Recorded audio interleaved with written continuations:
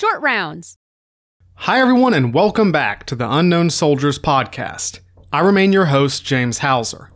This is the first episode of what I call Short Rounds. Think of these as like mini episodes. These will be for topics or subjects that aren't big or long enough for their own episodes, but are just too darn interesting to be left out.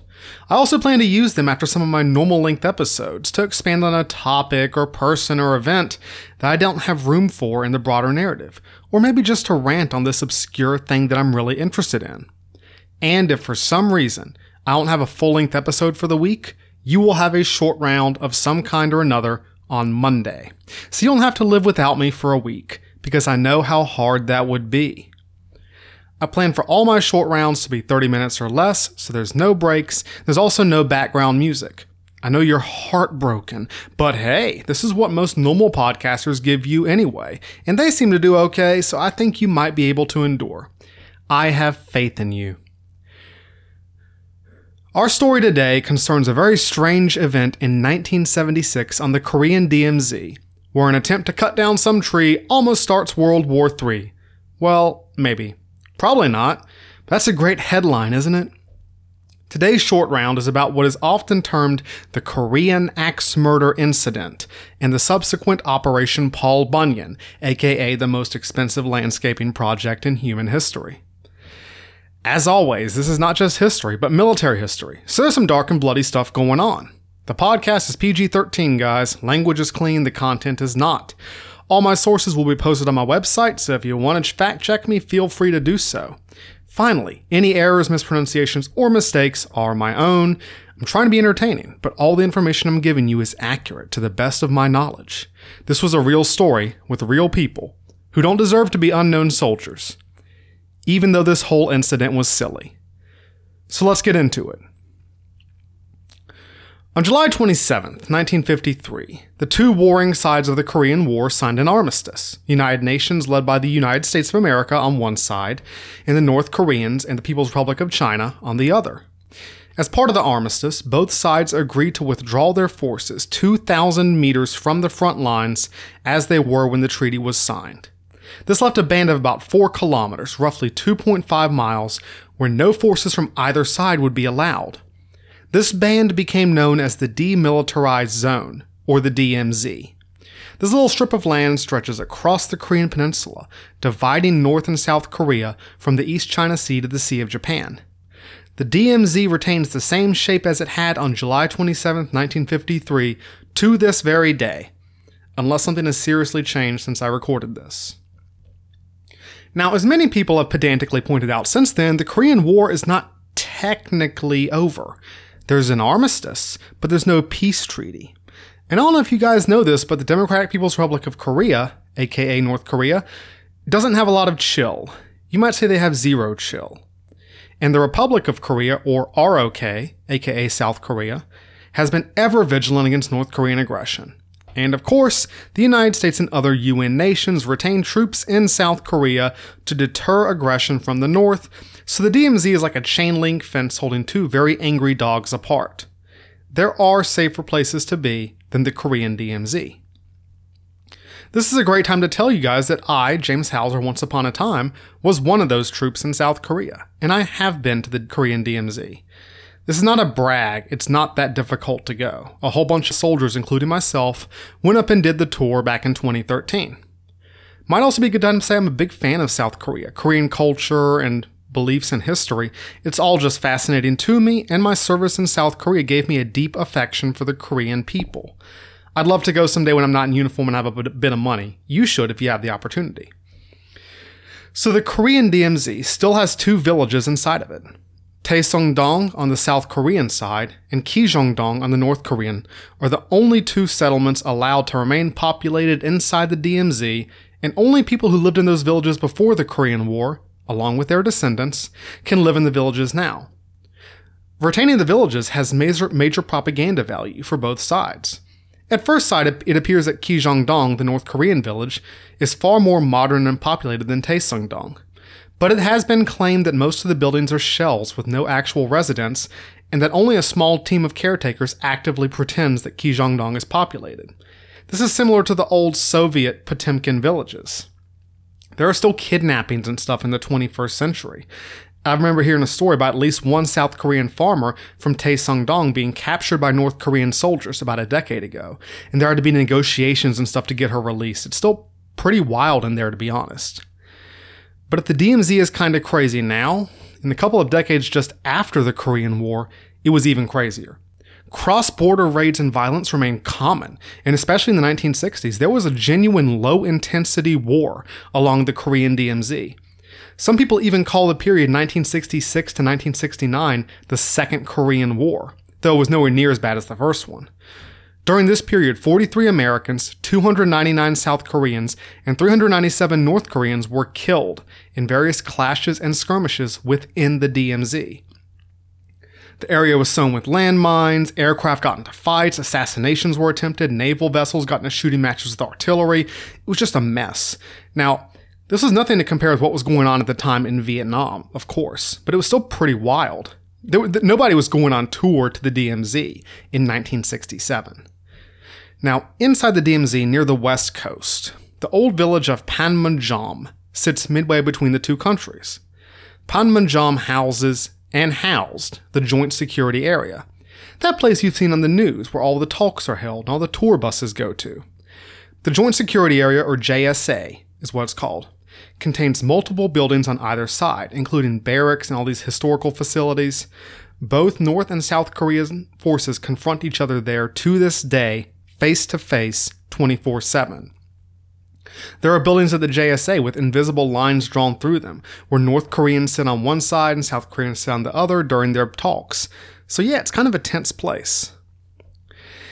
In the 1970s, there were still various North Korean, South Korean, and UN outposts scattered across the JSA, and several of these outposts face raids and attacks on a semi-regular basis.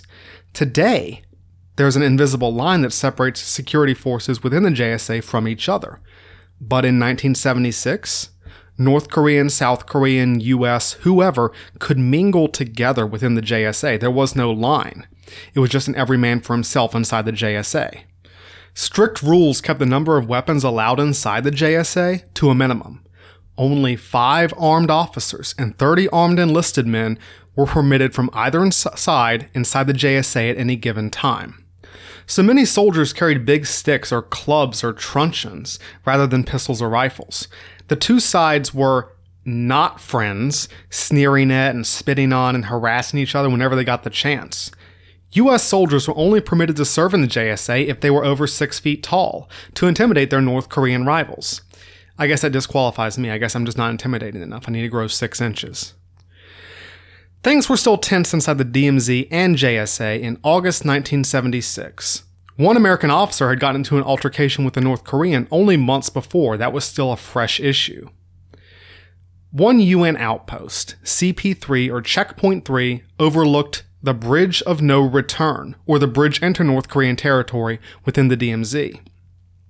But CP3, often called the loneliest checkpoint in the world, was in a poor position. Military outposts generally need to be within sight of other military outposts for security reasons, and CP3 was in an exposed and dangerous position, so it needed to be visible from the other sites. But during the summer, CP3 was only visible from CP2, which was outside the JSA. CP3 was concealed from its closest supporting position, OP5, which lay to the north. They couldn't see each other. What kept them from seeing each other, you ask? And we're here. A tree. A tree at the DMZ. Just a tree.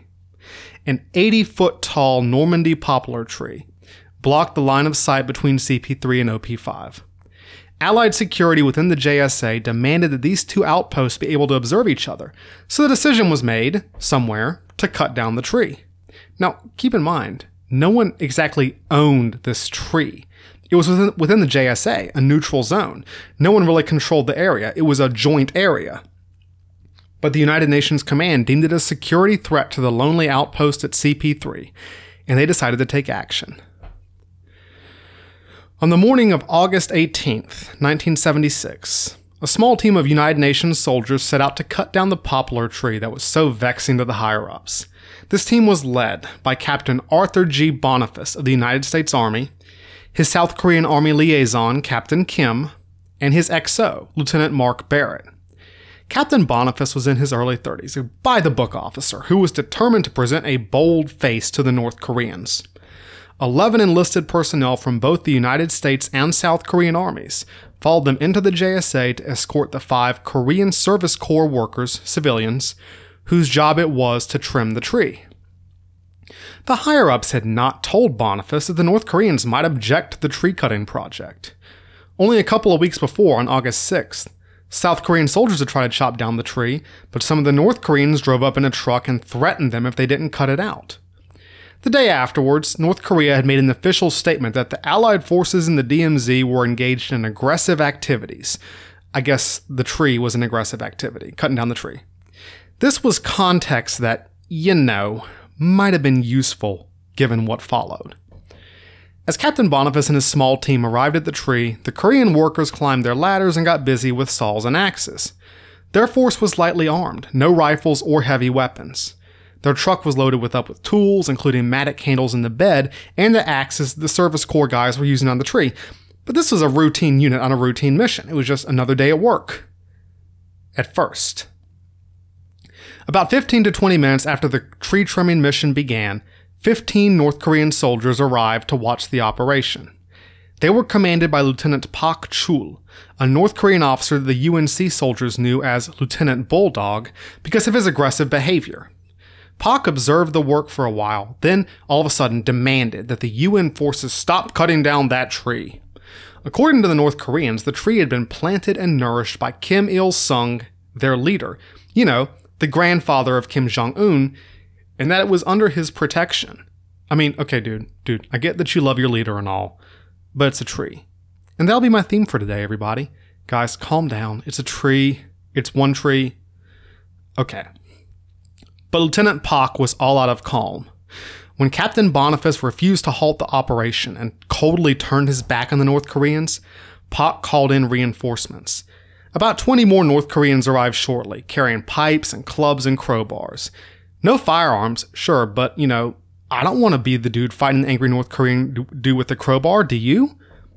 Pak once again ordered Captain Boniface to stop cutting down the tree, but Captain Boniface ignored him and ordered the workers to continue.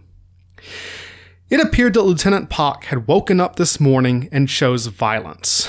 Captain Boniface, with his back turned, did not see it coming. According to Major General John K. Singlaub, Chief of Staff for U.S. Forces Korea, he did not see Lieutenant Pak remove his watch, wrap it in a handkerchief, and stick it into the pocket of his trousers. Nor did he see the other North Korean officer rolling up the sleeves of his jacket. An American strode forward to warn Captain Boniface. At that moment, Lieutenant Pak screamed, "Kill!" At this signal, the North Koreans surged forward, using their blunt weapons to assault the outnumbered and surprised UN security forces. Captain Boniface was knocked down by Lieutenant Pak, quickly surrounded by around 5 North Koreans, and beaten to death within a minute. The North Koreans also picked up the axes that the South Korean workers had been using to cut down the tree, and attacked their opponents with these as well. The entire fight only lasted about 30 seconds before the UN forces fought off the attack and placed Captain Boniface's body in their truck. But Lieutenant Barrett was missing. Barrett, Captain Boniface's deputy, tried to flee the attack by jumping over a nearby wall and running into a spot of low ground where he vanished from sight. The North Koreans followed him with axes, knocked him down, and chopped at him for over an hour until a rescue mission was able to save the young officer. But being attacked by several axe murderers is not a recipe for survival, and Lieutenant Barrett died on the way to the hospital. Lieutenant Barrett and Captain Boniface, who left behind a wife and 3 children when he passed away, days before he was supposed to leave the JSA, were the only 2 fatalities of the incident, though 8 other UN security troops were badly injured. This infamous event has become known to history as the Korean Axe Murder Incident. Now, I will say, the narrative I gave is somewhat sketchy. There is some debate over the course and narrative of events. One small detail that my sources conflict on is whether Captain Boniface and Lieutenant Barrett were wearing sidearms or not. What is absolutely clear is that no shots were fired on August 18, 1976. Either way, whether or not they were wearing pistols, The use of firearms inside the JSA was severely restricted, and the officers probably never had the chance to draw their weapons even if they had them. But the big question is why the North Koreans reacted so suddenly and violently to the tree chopping operation. American and CIA sources claim that the attack was premeditated, that the North Koreans had been planning the violent attack for some time as part of the general pissing match that the JSA had been for the last few months. Political motives, maybe a bid to affect the US election in 1976, what have you. Captain Boniface was known to the North Koreans as a no-nonsense officer who had stood them down more than once, the same way that Lieutenant Pak had the reputation of an aggressive troublemaker. But to me, this screams spur of the moment. The North Koreans had beef, and Lieutenant Pak saw his chance to dish it out. The tree at the DMZ still stood, and 2 American officers were dead. So it was time for Americans to do what they did best, and still do best: overreact. When President Gerald Ford and his cabinet were briefed on the incident, opinions were divided. Secretary of State Henry Kissinger was all for open retaliation on North Korean military positions, and even asked if there were some North Korean fishing boats that the United States could go shoot up, which A, dude, what the heck, and B, actually that sounds pretty on par for Henry Kissinger.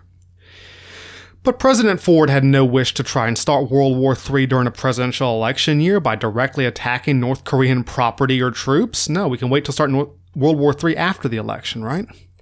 He decided that the tree would be cut down, and the United States would deploy an overwhelming show of force to make sure it was cut down. So that's how a tree at the DMZ suddenly became an international incident worthy of a presidential executive order. Guys, calm down. It's a tree. Yeah, I know it's about sending a message, not backing down to evil, etc. It's a piece of wood. It's a piece of wood that's growing in the ground. And okay. The result of President Ford's decision was codenamed Operation Paul Bunyan.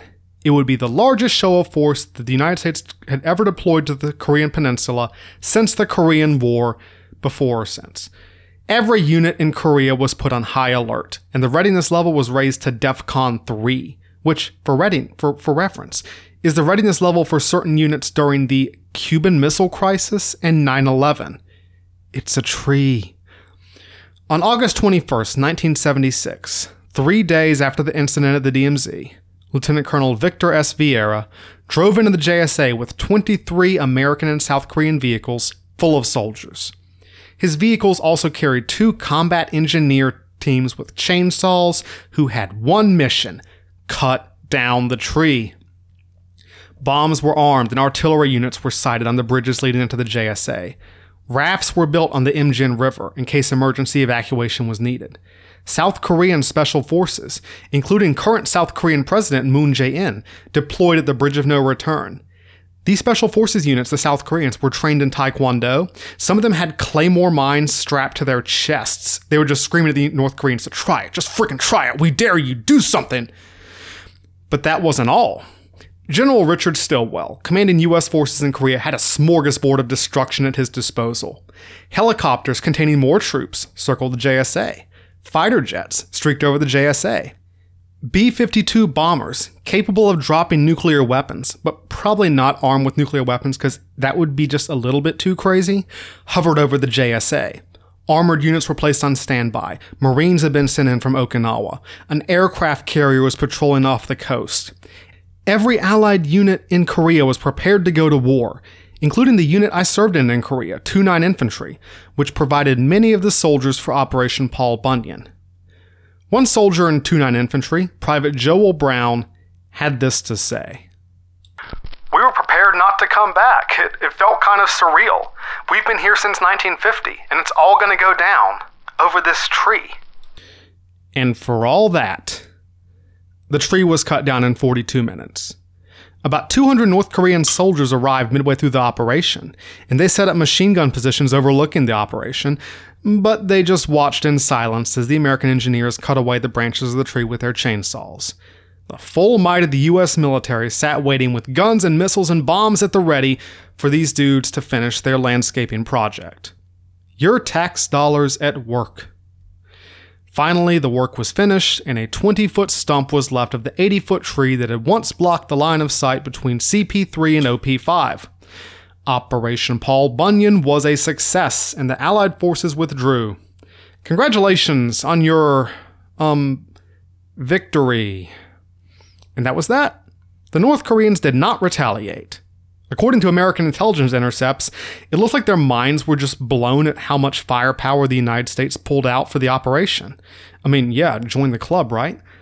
If the military's purpose was to intimidate the North Koreans, it did the trick, but I think it was just confusing. Like, what are these guys doing? It confuses me. It's a tree. Some officers even believed the incident almost sparked World War III, and that if the North Koreans had tried to resist the American lumberjack operation, that the consequences would have been a disaster. General Singlaub, again, Chief of Staff for U.S. Forces Korea, later said, "It was my estimate, shared by many of the staff, that the operation stood a 50-50 chance of starting a war. In less than an hour, several 100,000 men might very well be fighting and dying in those steep, blood-soaked mountains. If the murderous North Korean assault on our forces had been part of an elaborate plot to trigger an American military response, which in turn would provoke a North Korean invasion, we might be teetering on the brink of a Holocaust. If North Korea unleashed a massive armored assault against Seoul, we would have had no choice but to request authorization for the first use of nuclear weapons since World War II. But there was no backing down now." Two things. First, if that was a real possibility, why the heck did you guys do that? And second, take anything Singlaub says with a grain of salt, because he was relieved of command by President Jimmy Carter for insubordination and was later implicated in the Iran-Contra scandal. Also, it's a tree. It's not... What? And that's it. Well, not quite it. The Joint Security Area's UN camp was renamed Camp Boniface for the slain U.S. Army captain. The Korean axe murder incident and Operation Paul Bunyan were a big reason why the JSA was eventually separated into North Korean and South Korean halves, the situation that exists today, where the soldiers of the two Koreas face each other over the invisible line that divides their two countries. The tree stump was finally removed in 1987 and replaced with a plaque commemorating the incident. Oh, and the commanding general had a swagger stick made from the wood of the tree. You know, oh, look, we got this stick from the tree that we chopped down and showed those North Korean commies. I don't know, maybe he was compensating for something. But maybe the United States was compensating for something. Why did the United States overreact so hugely to the axe murder incident? Why did they, if Singlaub is to be believed, risk World War III over this tree? Personally, I think the U.S. military was in a dark place in the mid-1970s. After the failure and tragedy of Vietnam and the birth of the all-volunteer force, American military morale was at one of its lowest points. It was one of the dark ages of the U.S. military, and I think the overreaction of Operation Paul Bunyan was just the USA trying to get its groove back, trying to restore some of the aura of power and invincibility that it had lost. Yeah, it was over a stupid tree, but Americans wouldn't be the first or last country to make a big issue of a little thing. Something about two of our officers being murdered just rubbed us the wrong way at a critical time, reminded us of our vulnerabilities and limitations, and compelled us to show these North Koreans that we weren't going to be pushed around. When you look at it that way, such an absurd overreaction makes a lot more sense, doesn't it? Today, though North and South Korean soldiers still face each other over the invisible line at Panmunjom, the DMZ is much more peaceful. Peaceful enough that I could go take a tour in 2013, and you can probably take a tour if you go now. Maybe keep an eye out for a little plaque. A plaque commemorating the place where something big almost, maybe, probably not, but could have, gone down about 45 years ago. Maybe it would have been World War III, maybe not. But 2 men lost their lives, and a lot more men stood to lose theirs over one little tree at the DMZ. Thanks a bunch for listening to me today. I hope you learned something. Even if it's this crazy little incident that happened a long time ago, which is basically all of history. If you want to give feedback or get in touch, you can check my website and leave a comment at unknownsoldierspodcast.com. Find me on Facebook or on Twitter at UNKSoldiersPod. You can even email me at unknownsoldierspodcast@gmail.com. I live and thrive on feedback, so if you've got feedback, I would love to hear it no matter what it is. And finally, thanks for listening to the very first of my short rounds. See you next week, same time, same place, on Unknown Soldiers.